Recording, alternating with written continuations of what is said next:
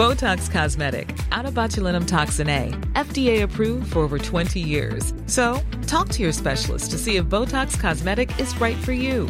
For full prescribing information, including boxed warning, visit BotoxCosmetic.com or call 877-351-0300. Remember to ask for Botox Cosmetic by name. To see for yourself and learn more, visit BotoxCosmetic.com. That's BotoxCosmetic.com.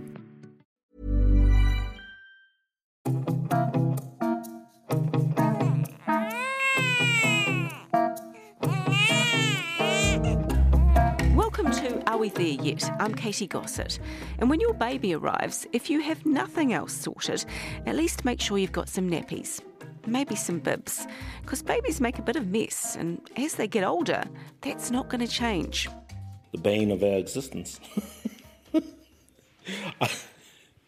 Look, she's terrible. She can be terrible sometimes in terms of her room. Part of me wants to tidy it all up all the time. The other part understands that the children actually really enjoy it. You can't find anything in it, and then she'll come and ask you for where's this and that. You know, he has specific cleaning jobs and stuff that he has to do around the house, and some weeks he'll do them without prompting, and other weeks you're just on him, nag, nag, nag. So in this episode, we bring you tidiness. It seems like you're either a tidy person or you're not. I'm not, okay? I collect too much clutter, and yet it drives me crazy when my children do the same. So imagine how frustrating it would be if you're actually a tidy parent. It's tricky as a mum because I'm a very tidy person and I do struggle with untidiness. So I'm trying to instill in my children to look after their environment so that it's clean and healthy for them. But sometimes, obviously, they're children, and so there will be mess. When I look at my house, my level of tidy now compared to what it was pre-children is quite different. So if I can walk around on the floor, that's quite tidy. So that's quite good. And speaking of changing expectations... Now it's time to tidy up. No matter if they're the despair of their mothers at home, here for a few minutes at least they've become paragons of neatness and willingness. There are certainly no paragons of neatness in my household, and I think that probably back in the day standards were higher.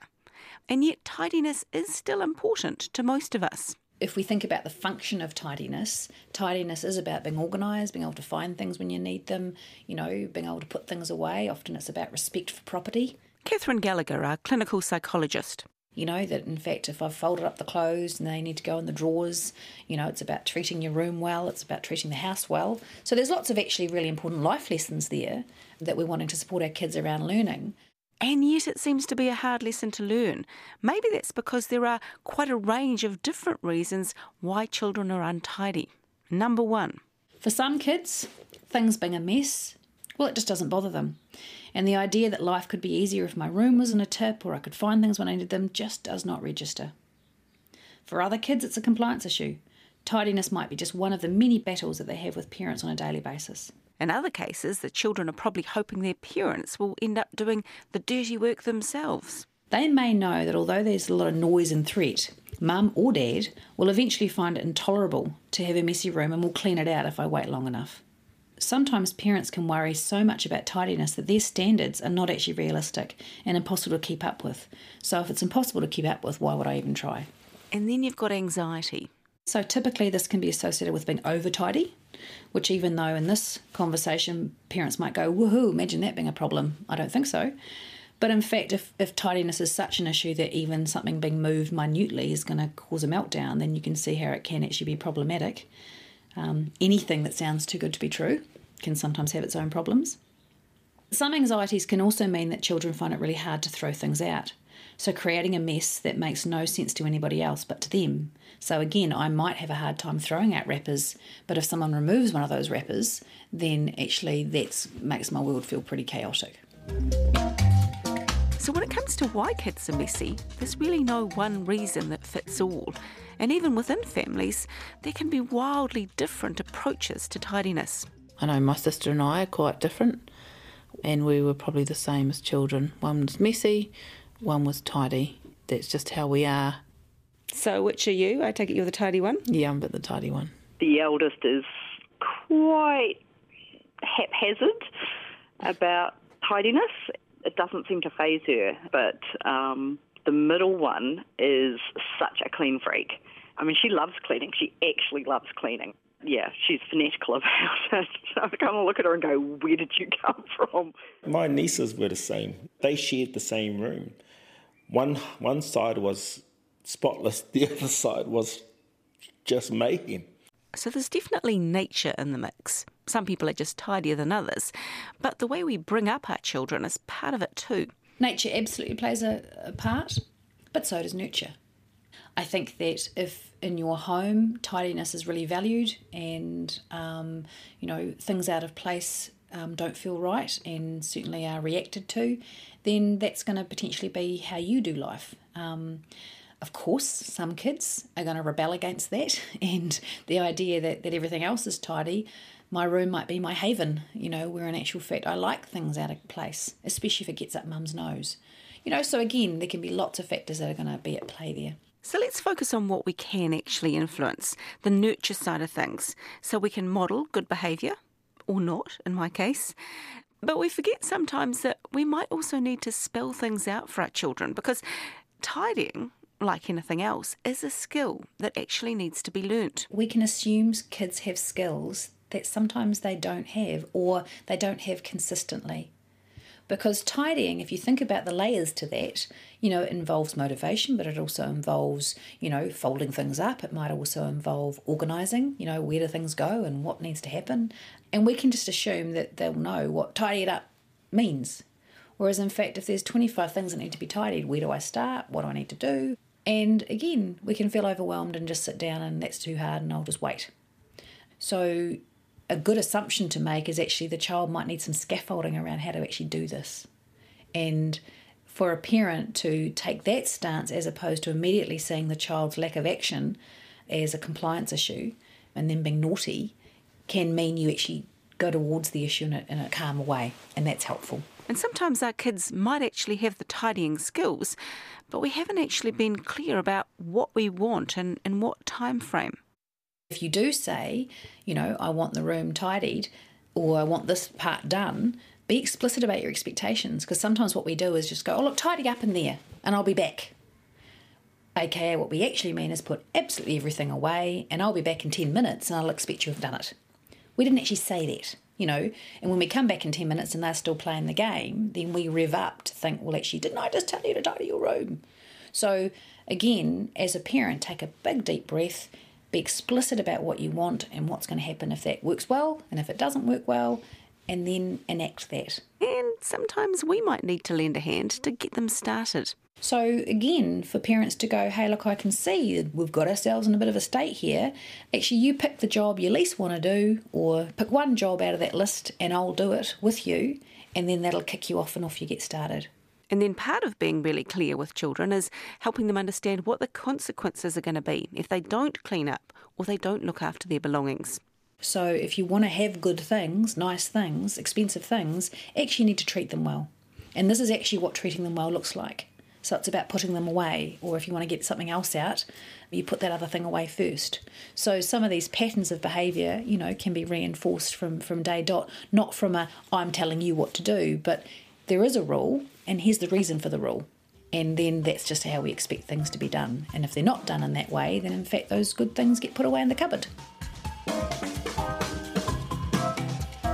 I'd like to move on to the time between 5 and 7 and the frustrations and the tensions that arise then. One of these, of course, is the business of cleaning up, tidying up after playing. Are children more at home amidst the jumble of all the playthings?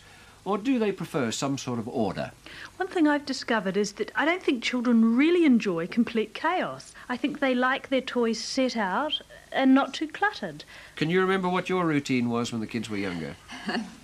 A fair bit of grumbling, I think. Yes, it definitely goes better if you say do it with me than, yes, get on with it yourself. That was 3 and Under, a panel discussion back in the 1970s. But of course today's children are just as keen for their parents to chip in and help with the clean-up. We often have races, so who can put their toys away the fastest, or let's put all the Lego back in the box. Okay, have a race. On your marks, get set, go. And we're being really fast and talking fast, and the kids get right on board with that. And we need to let them do that and get involved in the process, even if they don't do it quite as well or as fast as we'd like. Most of the time when we're cleaning up, it's more that I'm in a rush or, and I can do it quicker. I think that we just do way too much and we need to let her do it more. So one of these journeys, or of the many journeys that parents and kids are going to take, is how do we hand over increasing bits of responsibility to the child and step away. This is where it gets difficult though, because if we hand over responsibility, the child just might not do it as well as we would. So sometimes that can be where that's the rub, is actually the child is making their bed, but it's not as good as we would do it. And so that's where as a parent we need to go, is the energy it's going to take putting into the child making the bed as well as I would worth the battle? Or in fact, have they made it well enough? So there's a danger here that have we in fact made it all about us? Have we set expectations for our children that are actually fair and achievable? Being realistic about what standard you're aiming for can be really important, because if your standard is perfection, most kids aren't going to get there. And so you may be having unnecessary battles.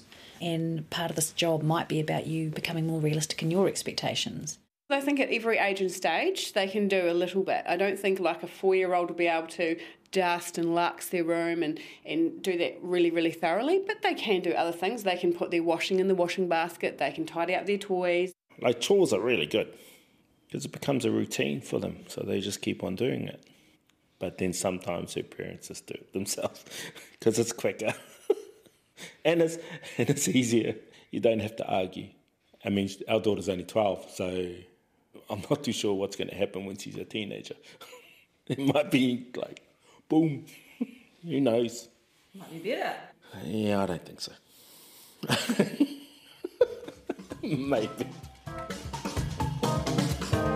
But with some clear rules, I at least am hoping that I won't still be tidying up after my children when they're 30. Get general compliance sorted. In other words, be clear about expectations, drop the drama, make it their problem and follow through.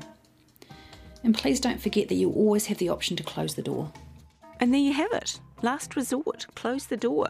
I know I've done that before, although my bedroom, not my children's.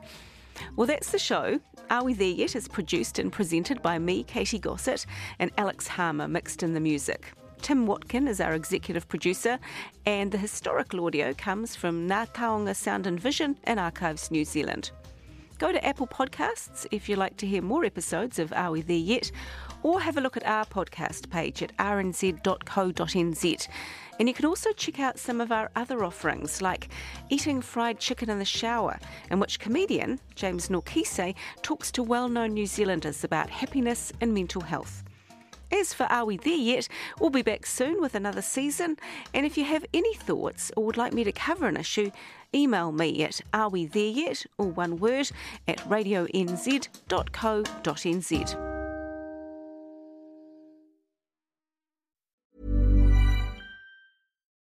Botox Cosmetic, out of botulinum toxin A, FDA approved for over 20 years. So, talk to your specialist to see if Botox Cosmetic is right for you. For full prescribing information, including boxed warning, visit BotoxCosmetic.com or call 877-351-0300. Remember to ask for Botox Cosmetic by name.